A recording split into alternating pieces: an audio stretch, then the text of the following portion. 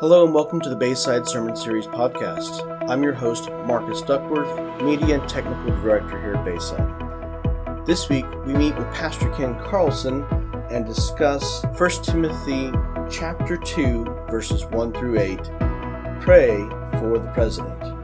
Thank you for joining us in our conversation today. All right, welcome back to the podcast. This week, we are in 1 Timothy chapter 2, and as we have in the past couple of weeks, we're going to start with a question from the congregation. This is about the quote from Baxter that you had towards the end of the sermon. And so the question starts, the Baxter quote is indeed convicting and cutting, but then there are testimonies like those of Rosario Champagne Butterfield, where she was befriended by a pastor and his family, and they patiently waited for her to ask them about the gospel or attended church. When it comes to evangelizing our friends, family, and neighbors, is there a right way or a wrong way? Yeah, that's a really good question. So, just for context, let me read that Baxter quote one more time. All right. Old English pastor Richard Baxter, and this is what he said. Again, the context that I read this quote was, in talking about praying for your neighbors and for the gospel to make an impact out there. In order for that to happen, there really has to be prayer going on in here, and then simply the reality that, hey, we have to have a passion to see our neighbors come to saving faith. So to put it in a very crystal clear way, this is what Richard Baxter says. He says, "Let your heart yearn for your ungodly neighbors. Alas, there is but a step between them and death and hell. Many hundred diseases are waiting, ready to seize on them, and if they die unregenerate, they will be lost forever. Have you hearts of rock that cannot pity men in such a case as this? Do you not care who is damned as long as you are saved? Do you live close by them, or do you meet them in the streets, or work with them, or travel with them, or sit and talk with them, and say nothing to them of their souls? If their houses were on fire, you would run and help them. Will you not help them when their souls are almost at the fire of hell?" So that's obviously one of those hellfire brimstone quotes. And when you hear me preach, I won't quote things like that often. Occasionally, I may say something along those lines if the text calls for it. And I said this also for effect, because he says it with such clarity. It just cuts through all the garbage to help us get to the place in our minds of, hey, am I actually loving my neighbors, caring for my neighbors, and sharing the gospel with my neighbors when they're ready to receive it? So the way you want to balance Baxter's quote, for example, he says, "Alas, there's but a step between them and death and hell," talking about your ungodly neighbors. "Many hundred diseases are waiting, ready to seize on them, and if they die unregenerate, they will be lost forever." The reality is their salvation is not up to you. So if they die unregenerate and they're lost forever, that's not on you. That's on them. It's God is the one who does the saving. But I think to the question's point of, for example, Rosario Butterfield, excellent story, by the way. If nobody is familiar with Rosario Butterfield, she's got a couple books out. One of them is really good, details her coming to faith, the secret thoughts of an unlikely convert, her coming to faith. She was a feminist English professor, met a pastor, Pastor Ken, and his wife, she was living a lesbian lifestyle. And after years, she, took the journey into the Christian faith. So what I would say is, I think there has to be absolute sensitivity, and it has to be directed by the Spirit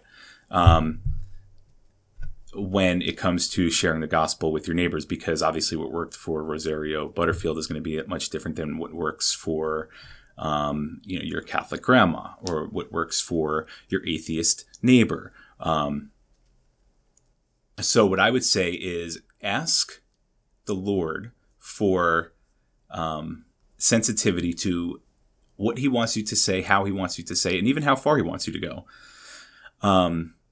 There's an African-American man known as Franklin R., and he's never used to go to church, 40-something-year-old. And then so listen to what he said in one of Tom Rainer's book, The Unchurched Next Door. He says this. He says, 10 years ago, I claimed to be an agnostic, but just a year ago, I was ready to accept Christ.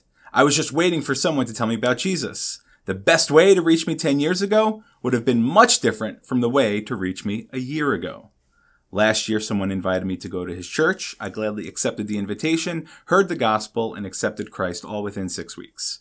So the idea there is, what Franklin is saying is, hey, if you tried to reach me with the gospel 10 years ago, like you did, just a year ago, I would not have been receptive, and it may have even been detrimental. So what he needed someone to love him, to care for him, and then even as simple as an invite to church. There's a perfect example of that. It might be helpful to think of the 3 different kinds of evangelism. There's what you could call prayer evangelism, which obviously would be very appropriate in this case, right? Praying for God to open the hearts of an unbeliever. Prayer evangelism has to really be the step 1 in any evangelism plan. Then after prayer evangelism, you have what could be called presence evangelism. That's getting to know the person and then looking for ways to show them the love of Jesus, right? So that would be what that Pastor Ken and his wife did with Rosario Butterfield. How they just got to know her. They looked for ways to show her the love of Christ, and they did that over the course of years. So presence evangelism is huge, especially in our context, in our setting where there is so much baggage and misunderstanding when it comes to Scripture, when it comes to Jesus, and when it comes to Christianity. There's so much unraveling and undoing we as believers have to do in our prayer evangelism and presence evangelism in order to tear down some of those walls or soften some of those walls for the Lord to tear down. And then there's proclamation evangelism, right? So prayer evangelism, presence evangelism, and then proclamation evangelism is, then you get to the point of telling them the facts and the implications of the gospel of who Jesus is, of what he did. And then if you've spent enough time with the person in presence evangelism, by the time you get to proclamation evangelism, it's not going to come as a shock to them. So if it's helpful to think of it through those categories, what I would say is use discernment and reflect Christ. I think there are people who do respond to that hard push, that hard sell, convict them with the gospel and show them where the law identifies them as sinners. I think that definitely has a place. And there's absolutely certain people who are receptive to that kind. But by and large, I think the situation that our culture is in necessitates prayer and presence evangelism just as much as proclamation evangelism. Again, prayer and presence evangelism is not enough. It has to at some point lead to proclamation evangelism, but the at some point is between you and the Lord. You have to just be sensitive to the Spirit's leading. There's no black and white, cut dry explanation or answer to that. But I appreciate that question because it helps to understand the broader scope and methods of evangelism and witnessing. All right. Thank you very much. Yeah. All right. Let's get into our discussion points for the week. Question 1, what do you enjoy the most when you pray to God? Now, this is a really good icebreaker questions for our small groups. And I think your response will depend on what kind of relationship you have with God and the occasion for the prayer. So here's the different points for what you enjoy most when you pray to God. Are you thanking Him for all that He has done, praising Him for who He is, escaping from the routine of life, telling Him what's happening in my life, just being in His presence, asking Him to bless my friends, or other? And yeah, I think we needed to consider how deep our relationship with God is as we're looking at these different options. For those that are new to prayer, you'll have a lot of these surface needs and thanksgivings in your talk with God because you're learning, you're trying to understand what prayer is and how that works. But for our prayer warriors, the outside world can disappear and they become transplanted to this plane of communication that takes a Mack truck to break their concentration. So when you approach this question, it's going to depend on what is the purpose, more than just your mealtime prayers. This is thinking more in your quiet time prayers. What is your point of your praying? Question 2, read aloud 1 Timothy 2, 1 through 8, taking note of how many times the word all is used throughout the passage.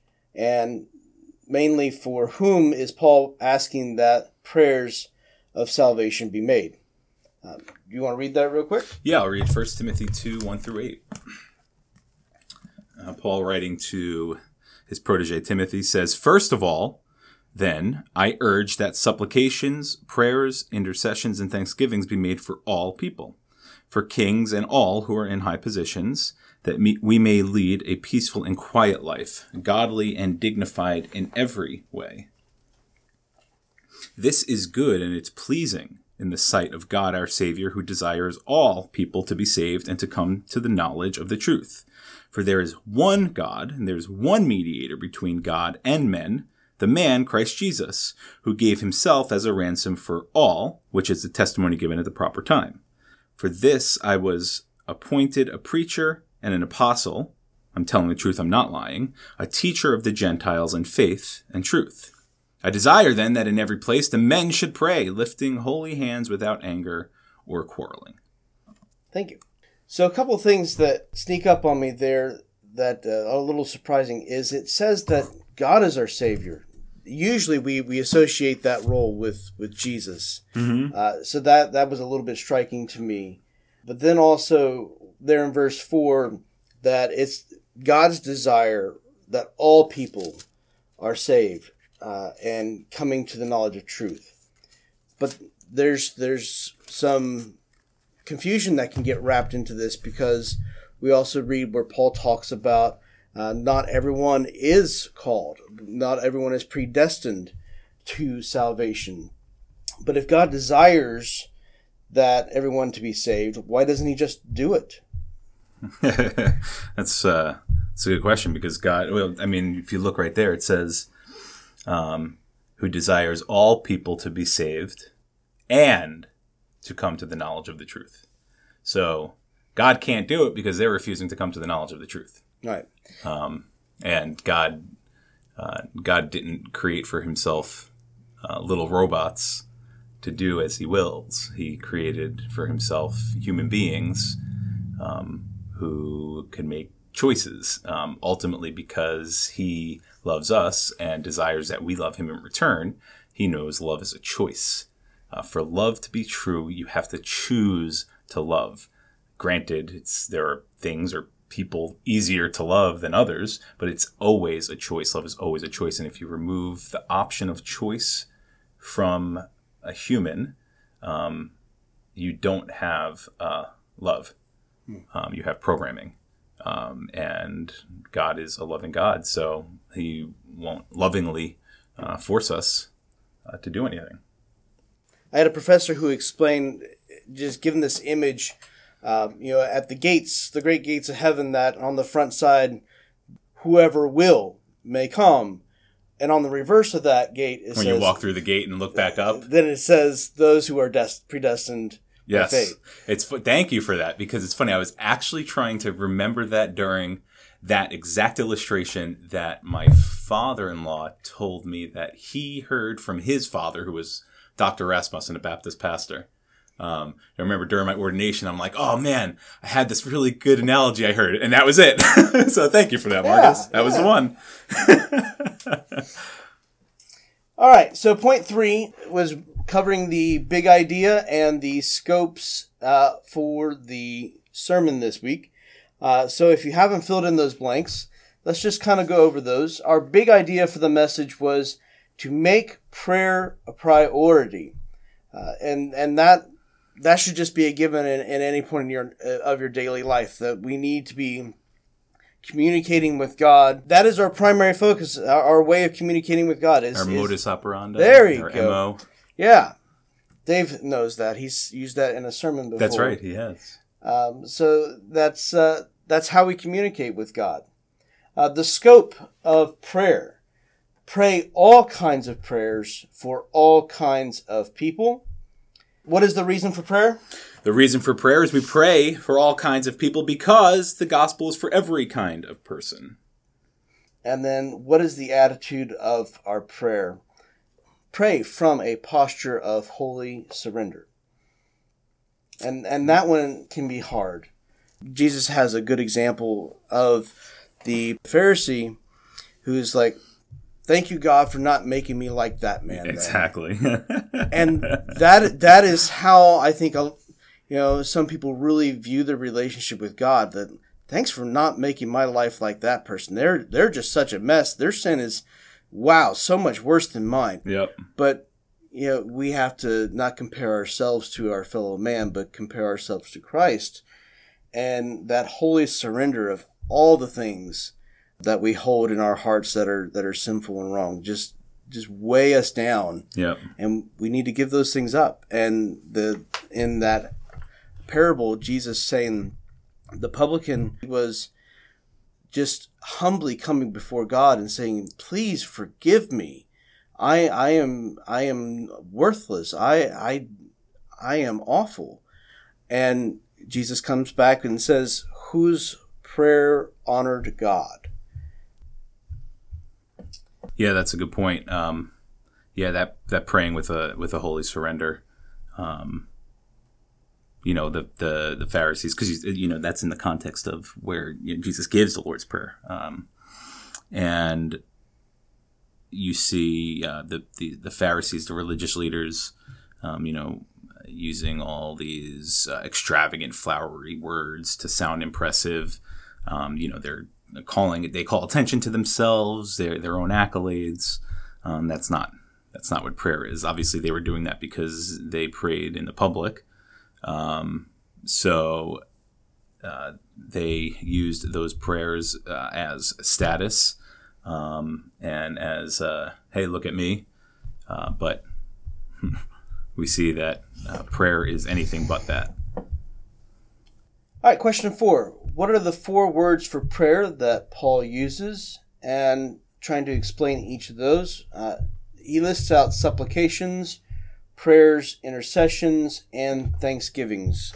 And you define each of those in the sermon. Could you help us? Yeah, quick definition of each of those. So supplication is just asking God for something urgent, right? It's an ask. It's offering him a request for whatever need you have, whether it's a real need or a felt need. Then you have prayers, that typical word that we think of when we think of prayers. That's the sacredness of prayer. That's appealing to God based on his character, his works. It's talking to him as an act of worship. Then you have intercessions. Intercessions has to do with drawing near to God in confidence. You can intercede for others on behalf of others. So it's the whole idea of going before the presence of a king and without shame, without fear, and confidently asking him for things on behalf of another person, interceding for others. So that's when we're praying for the salvation of lost ones in the world, in our family, in our neighborhoods, in our communities, in our churches. Those are prayers of intercession. Then there's thanksgivings. Obviously, that one's self-explanatory, showing gratitude, thanking God for his goodness, his grace, his salvation, and all his good things. So those are 4 words there that he uses. But he uses those 4 words because a lot of them do have, there's a lot of overlap. But he uses those, again, not saying, hey, pray this then, this prayer then, this kind of prayer then, or this kind of prayer for that person at this time. He's just saying like, hey, open your eyes and see just how beautiful and big prayer really is. And what matters is that God desires that you come before him and present to him requests for the salvation of others.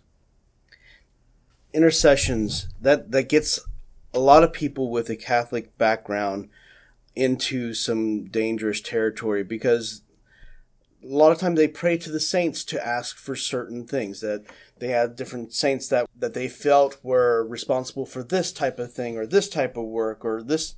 And so they would pray to the saints to ask them to ask God or to have a more direct impact. And, whether that's a healthy thing or not, I don't see it as a scriptural thing. Yeah, so that's a good point. So, right. So the intercession part plays a lot into that. And it's funny. I love the way God works sometimes. So obviously Sunday, I preached this passage, 1 Timothy 2:1-8. Sunday night, we're at a birthday party. I am not condoning alcohol in any way, shape, or form. But what I will say is when you're around people who have had one drink, they open themselves up a lot more and find out what you do or know who you are, especially if you're a Christian or if you're serving the church in any way, and then they just unload all their questions. So it was a kind of a cool opportunity. And one lady was saying, she's like, well, I'm Catholic, but I don't believe I have to go to the church and go to the priest. Like when I say prayers, God hears me. And I was like, well, that's a legitimate point. And took her right to the scripture. There were a couple people there too, and we were just chit-chatting a little bit about that. And I took her right to the scripture that I preached that day, 1 Timothy 2:5-6. For there is one God, and there is one mediator between God and men, the man Christ Jesus, who gave himself as a ransom for all, which is a testimony given at the proper time. So I'm not the one who stands as a mediator between that woman and God. The priest isn't. There is no person who's able to do that, because there's no person who gave himself as a ransom for all other than Christ Jesus. And Christ Jesus serves as a perfect mediator because he's fully God, so he could mediate with God fully, and then he's fully human, so he could mediate with us fully. So, just getting to share that and to tell her, well, Jesus listens to your prayers. You don't have to go to a priest. You don't have to go to anyone, but you have to go to Jesus. And it was just a cool conversation, because got her talking about from the God out there, and the universe could hear, and getting it down to like, no, let's focus on Christ. It's all about Christ. So yes, you don't. There's no priest who could mediate for you. You have one great high priest, and that's Jesus Christ. And there's no saint who could intercede or mediate for you, other than the saints who are currently living and are your brothers and sisters in Christ. Those are the saints that Scripture talks about, and you want those living, breathing saints in the church to be interceding for you and you for them. All right, question 5. Do you ever find it challenging to pray for your leaders and politicians? How do you think they compare for the political leaders of Paul's day? Now, looking at some of our political leaders and those of the early church, I think there are certainly similarities. And while God allowed this pagan empire to come to power, he did it in order to spread the gospel. They built roads, they unified a language, and there was all these things that he helped to propel the gospel forward. But he was also moving them in a direction of destruction to allow the church to grow. I think the church in the United States might be heading down a similar path, but it's all for God's glory. We have every week a new Chicken Little crying about the state of the church in America, but God's church is growing and flourishing in the global south and in the east, even under harsh regimes. And you mentioned some very colorful things about Nero. And me personally, I've always thought I'm not really going to worry about the state of my country until I'm wrapped in linen and doused with oil and lit for a party favor. I'm not too concerned about it yet. Yeah, that's okay. I wouldn't be too concerned about it either, especially when you compare to other states, other countries, other nations, other empires. You look at Paul, again, commanding people, Timothy and the church, to pray for all people, especially those in high positions. And that was Nero. Nero was insane. He was crazy. Murderer. Murdered his younger brother, murdered his mom, beheaded his first wife, killed his second wife, married a man but wanted to assume the role of a bride, so he wore a wedding gown. And then another time he married another young slave boy who looked like one of his wives, had him castrated, put him in a gown and married him. He was the one who blamed the Christians for burning Rome. Then he arrested a bunch of believers, executed them, crucified them, tore them apart, and all that good stuff. And then obviously he was the one who ordered Paul's execution. So I think it's not by mistake that Paul says, "Hey, pray for kings and leaders and all those in high authority," knowing that the one that he's asking Timothy to pray for is actually going to be the one by whose hand he's going to die. Yeah. If Paul and Timothy and the early church were able to pray for their ungodly leaders, for the politicians that they were suffering under, the authorities who were suppressing them, those who were standing for everything that they stood against, certainly we can do the same. And when we can't in our own strength, we trust that Jesus is going to do it through us. Absolutely. All right, question 6. Does verse 4 teach universal salvation, the salvation of all people regardless of belief?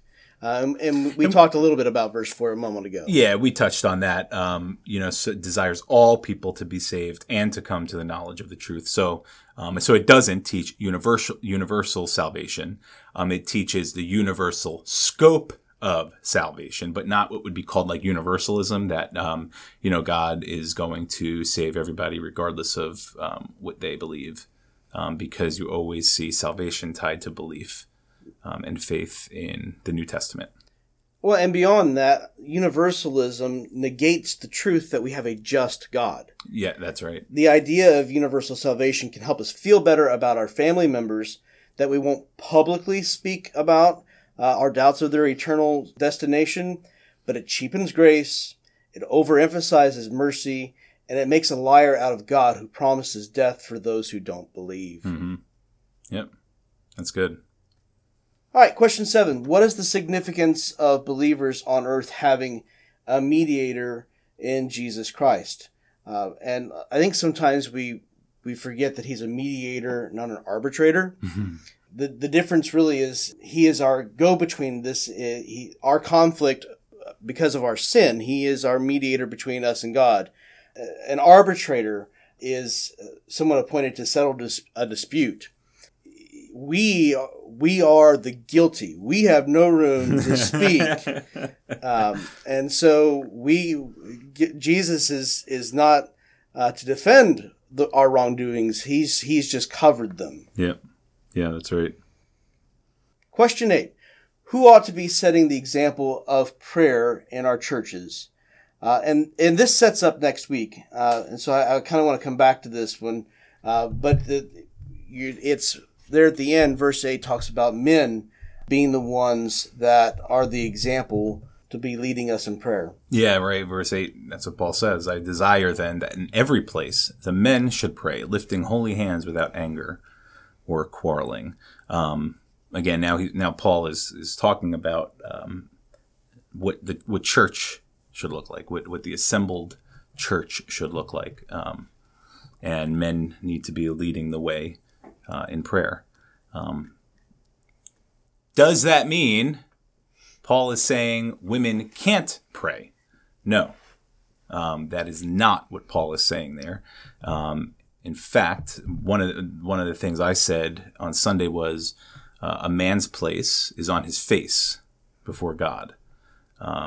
What you'll hear this upcoming Sunday from 1 Timothy 2, verses 9 through 15, is about a woman's place and where a woman's place is. It might not be the answer that you think.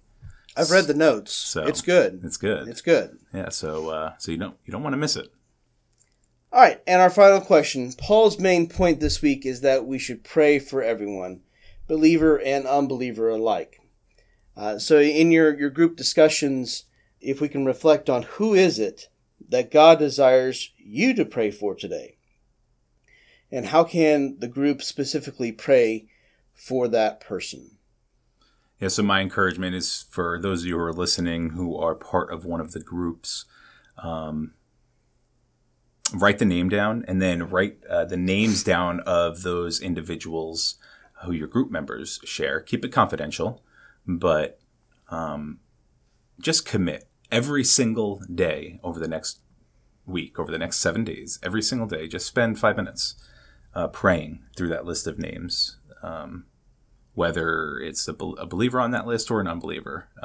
But pray together for that list, and then pray individually for that list. And just see how God moves you, see how God moves those people you're praying for. Absolutely. All right.